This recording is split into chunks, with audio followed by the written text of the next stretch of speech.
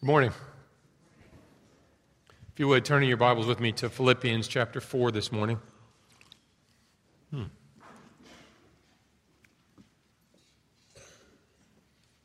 Philippians chapter 4.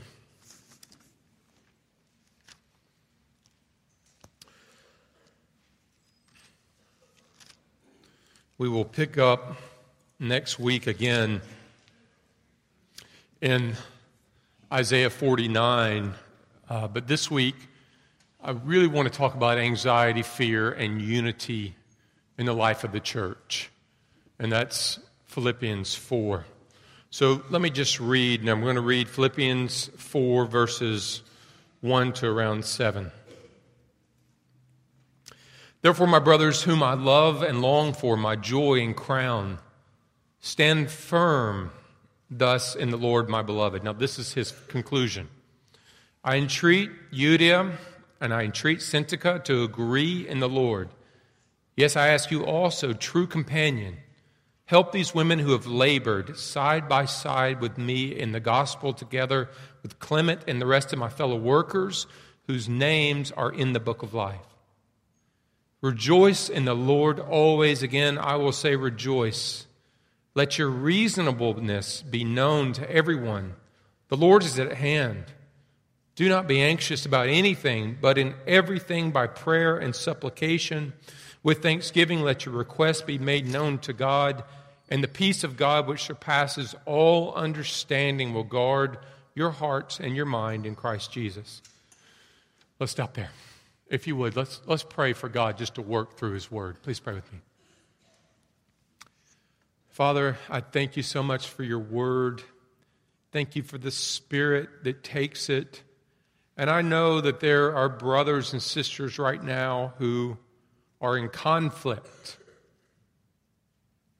Father, I know that that conflict brings disunity and anxiety and fear.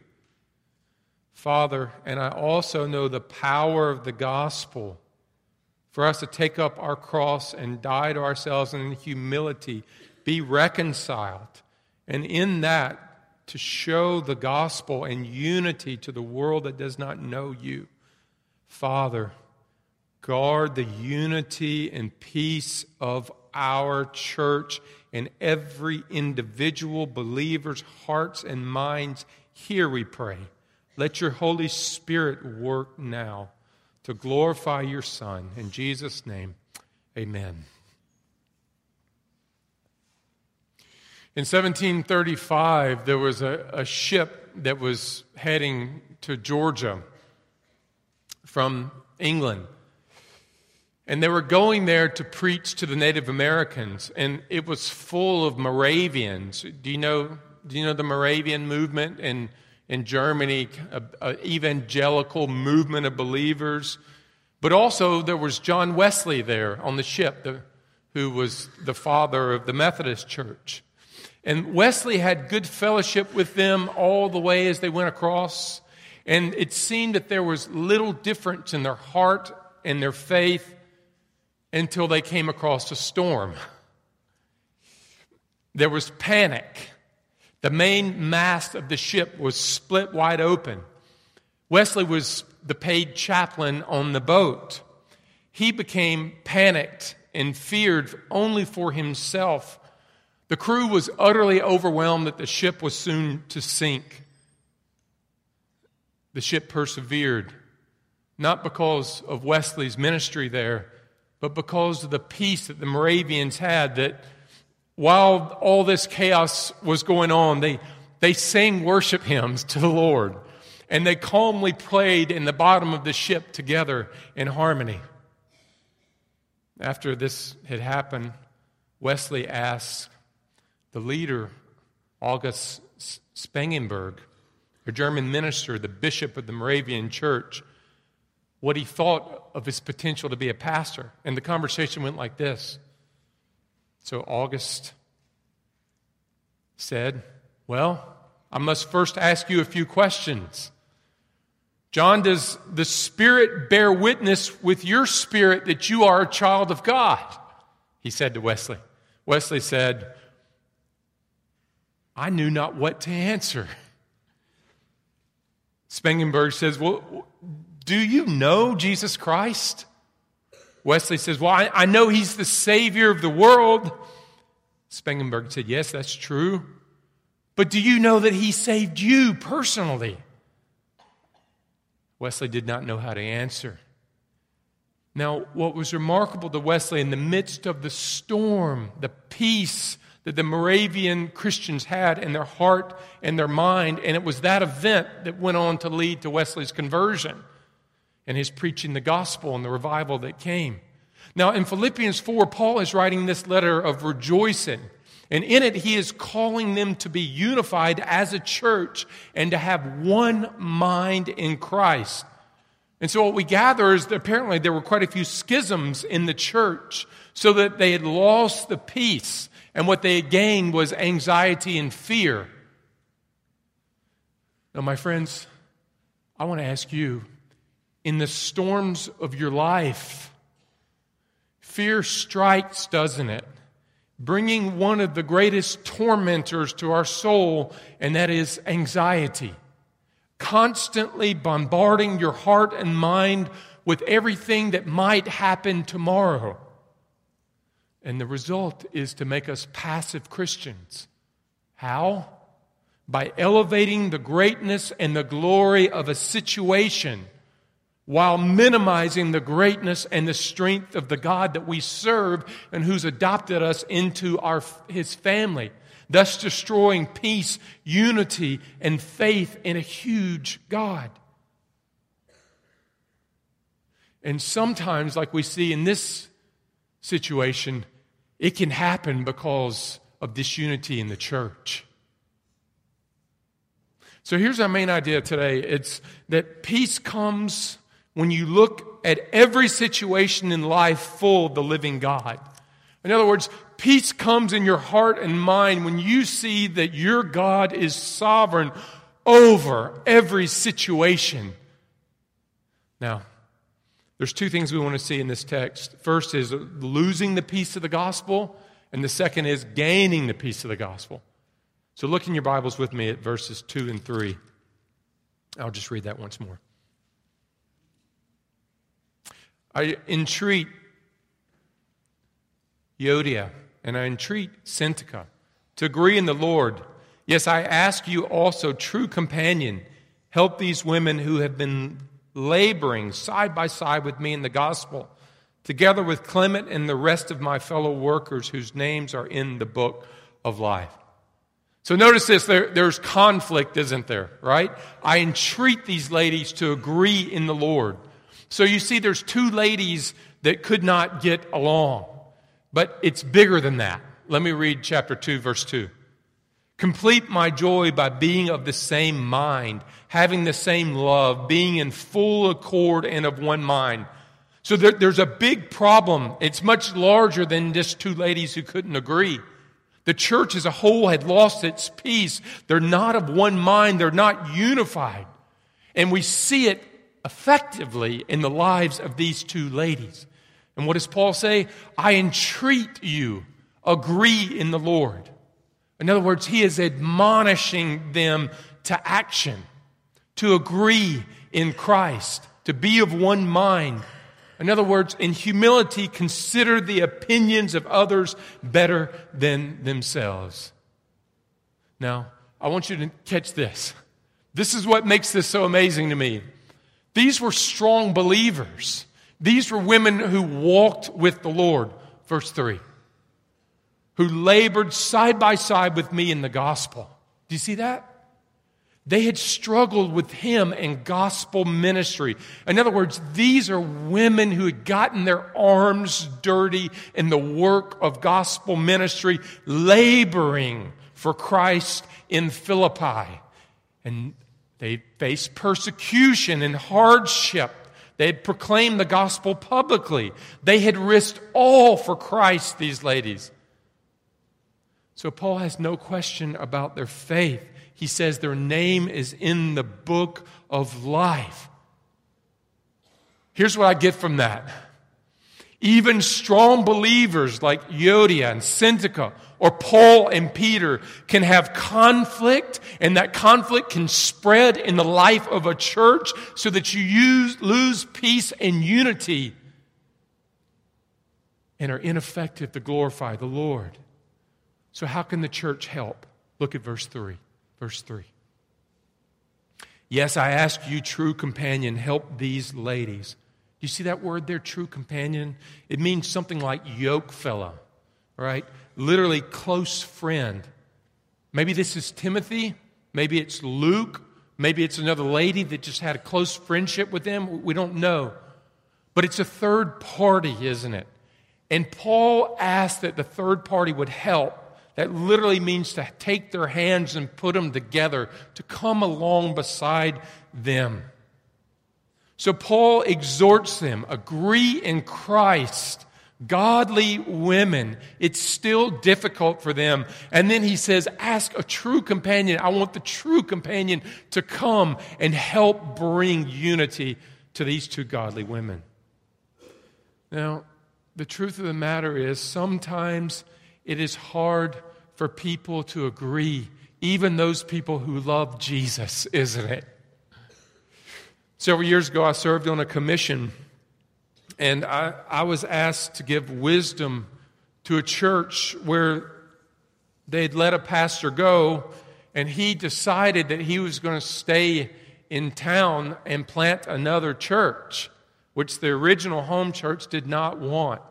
And they had had several meetings to see if they could bring unity. Now, this was a gospel-preaching church, and certainly this man loved the Lord. And I came in on the last meeting. We had had lots of meetings. And in our last meeting, the two sides had set up these huge fences. They were not going to humble themselves, and in anger, they went on their way. The church to call another pastor, and to gather together a small group of angry people and go start another church in a different denomination. And you know what? It broke my heart what I saw there, because there was a greater commitment to personal agendas and my own glory than the glory of Christ and the agreement of Christ. And Paul is saying, have the mind and the heart of Christ. This is where unity comes from. So, my friends, what do you do when you are at a committee meeting or you're at a Bible study and you have friction? You get your feelings hurt. You're not acknowledged the way you think you should be. And the flesh rises up, and the flesh demands justice. And in your mind, you think, I am done with this person. I'm done with this church. I'm done with this small group. I add them to the long list of people I am done with. And Paul entreats you here, agree in the Lord. Now, D.L. Moody says it like this. There's two ways that Christians can unite. They can be frozen together, or they can be melted together. First, when you are offended like that, you can freeze together, which means you can, in your anger, reluctantly agree to drop it. But inside, you're still bitter, you're still angry, you're still hurt. So you have two people with hard hearts, not dealing with their sin, remaining together in Christ, and the result is a church full of people who don't like each other, who talk poorly about each other. And that is sadly how many Christians handle conflict. But the second thing that Moody says is you must agree in Christ, which means be melted together. How do you say I do that? Well, your heart is the most deceitful of places according to the Scripture outside of Christ, always defending you. So, we must place ourselves, our actions, our words, our motives before God in His Word, because He knows our hearts, and we must ask Him, Lord, reveal my wrongs, reveal my motivation. Then what you have is two people who love Christ more than their own glory and their agenda, and they can come together in the depth of humility, of gospel humility, knowing that they have been forgiven of so much and they have no right whatsoever in Christ to hold such small things against another and seek forgiveness and be granted forgiveness. And what the world sees then is the gospel, because that's not what the world does. They separate.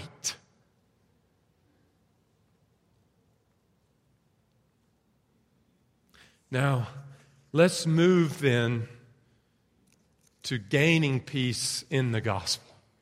You see two ladies losing it. Now let's talk about gaining it. Verse 4 to 7. I'd like to read that once more. Rejoice in the Lord always. Again, I will say rejoice. Let your reasonableness be known to everyone. The Lord is at hand. Do not be anxious about anything, but in everything by prayer and supplication with thanksgiving let your requests be made known to God. And the peace of God, which surpasses all understanding, will guard your hearts and your minds. Okay. Don't separate this. Don't separate what he's talking about here from the situation that he's just described.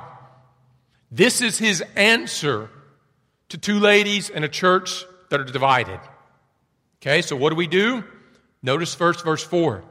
Rejoice in the Lord always. Again, I will say rejoice. What's the solution? Rejoice in the Lord. Have joy in Christ. Paul, it's not a command in the Greek, or it's not an option. It's a command. Always, regardless of your situation in life, regardless of the conflict you're having, in particular here with another person, the disagreement, rejoice in Christ. Okay, how do I do that? Because when I think about my conflict with this person, my heart is full of so much bitterness, Rusty. You have no idea what they've done to me, what they've said about me. Well, here's what he says. How? Because you always have something to rejoice in, and that's Christ. That's the reason he says rejoice in Christ. Regardless of your situation, in Him saving you by grace through faith alone, this never changes. So you've always got a commonality with someone to rejoice in, a common Savior and the common Spirit that you both share. And he's saying rejoice in that. Okay, let's go on. Paul moves from the command to rejoice to where the battle is, the great destroyer of joy. Verse 6, anxiety. Now, he gives three commands. Agree, rejoice, and now here's the third. Don't be anxious about anything. Let me explain that. Among all creatures that God has made, man is the one that torments himself or herself the most through fear and anxiety about what might happen tomorrow. You see, fear brings the evil of tomorrow square in front of me today, tormenting us today, producing anxiety, the feelings of dread and worry about something anticipated badly in the future, right? And this anxiety then makes today's duties impossible because we are so tormented by some potential evil tomorrow might bring. And Paul says, don't be anxious about anything. Don't let tomorrow bring that torment and what might happen today. Don't be anxious about your taxes, your children, what you said wrong to this person, your car situation that's always in the shop. Okay, how do I do that? Notice his closing thoughts. In everything. Not just don't be anxious. This is what he says. Look in your scriptures with me. In everything, by prayer and petition with thanksgiving, make your requests to God. There it is. Everything that you are fearful of, that produces anxiety, that torments you, don't carry them as internal anxiety, but convert them into external requests to God. He is calling you to do immediate battle with those thoughts and fears that torment you. So you're late to work. And you think, my boss is going to kill me. He's going to fire me. And then it turns into anxiety. How am I going to pay my mortgage? I have 3 kids at university. How am I going to pay that? Well, you pray. God, let my boss be gracious to me. Give me strength to receive what he tells me. And you leave it at the throne of God. And you do it again and again and again if you have to. Now, lastly, he gives the results. Look at verse 7 with me in your Bibles. And the peace of God, which surpasses all understanding, will guard your heart and your mind. And so, John 14, let's close with these thoughts. Jesus says something amazing. He's talking about the Holy Spirit there. And he says, peace I give to you, connected to the Spirit. Peace I leave to you, not as the world gives it to you, do I give it to you. Don't let your heart be troubled or afraid. In other words, you're going to receive peace through the power of the Holy Spirit in your life. Okay? And what he's saying here is something very, very similar.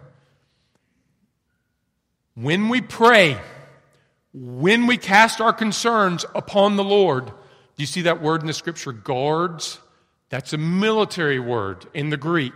And there's 2 particular places that are guarded, the heart and the mind. The 2 places that fear and anxiety attack you, in the emotions and in the thoughts.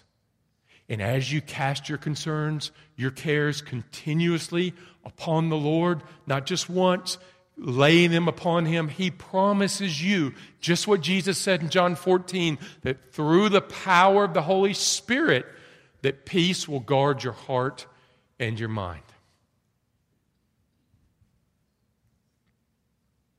John Bunyan, who wrote The Pilgrim's Progress, he says it like this: in the town of man's soul, in other words, in my soul, in your soul, it's patrolled. There's a patrol. It's patrolled by God's peace. And this is how he says it. Nothing was to be found but harmony, happiness, joy, and health, so long as Mr. God's peace maintained his office. How do we think and live this? Well, in your town of man's soul or woman's soul, do you have Mr. God's peace guarding it? Or does anxiety rob you of joy? Close with 2 things. First, anxiety will lead the best of people to sinful compliances. The end result of anxiety makes today's duties impossible because you're so tormented with anticipation of what might happen with tomorrow. And when we comply with anxiety and fear and let it rule our hearts and our minds, it brings real paralysis of life, an inability to glorify God today because we're so ruled about what might happen tomorrow. At the heart of the problem is man has become too big in our life and our Savior is just too small, so that we focus only on our weakness and our inability rather than the glory, the strength, the power, and the promises that we have from our God. Second, persistent petitions will lead to the peace of Christ. Persistent prayer will lead to the peace of Christ. Whenever people become too big in my life, in your life, too important, too powerful, too controlling, tomorrow's events become all-consuming. God becomes very small, and the result is always fear, leading to anxiety. John Bunyan said it like this: to fear man is to forget God, or forget the glory, the greatness, and the power of God. So when fear and anxiety strike, you need to practice your faith in a huge God. At the heart of faith is resting in God. Like David says, the battle is the Lord's. And the way you practice your faith is prayer, casting your requests and your anxieties and your fears continuously on Him and asking that the Holy Spirit would guard your heart and your mind with peace. In other words, Jesus, you promised peace. Give it to me and take this off of me. Now, last thoughts. There must be gospel humility before unity. It means we must see that we have offended and sinned against our Creator. We've refused to obey Him. And yet, while we are still sinners, He sent His Son to die to make peace by taking the judgments that I deserve. And when we reconcile and we forgive, it must be because I am the one who has been forgiven of so much. And I want His glory to be seen even in how I forgive and grant forgiveness. So the church is one. And Jesus says in John 17 that it is through our oneness, our unity, that people see the oneness and the unity of God. And it's also how people see the gospel. If you will not forgive and you will not be reconciled to another and grant forgiveness, what are you saying about how much God has forgiven you for? You see, the world's got to see the gospel. I have been forgiven so much that I freely forgive so little. And the unity, the Father, Son, and Holy Spirit, and how we are unified in thought and word and deed as a church and as a people. Amen. Father, I pray right now, I pray for the Holy Spirit. God, even godly women like Euodia and Syntyche, a church, I don't know what their issue was, but I'm sure they're probably similar to our issues. Oh God, you have forgiven us of so much, an eternal weight of sin. Christ took it, that yoke. And I pray, Father, that we could forgive and grant forgiveness in remarkable ways. I pray, Father, where that is hard, that we could seek out a third party, a yoke fellow like Paul talks about, to come in between and to make peace. Lord, and I pray that we would initiate that with boldness. And lastly, I pray for every brother and sister here who struggle with anxiety and fear in the mind, who are constantly gripped of what might not happen or might happen tomorrow, and therefore today is very hard to live for the glory of Christ. Lord, give us the ability just to continuously cast those things upon you and your shoulders, and let our hearts and minds be filled with the Holy Spirit and the fruit of the Spirit, which is peace. All to the glory of Christ. In Jesus' name, amen.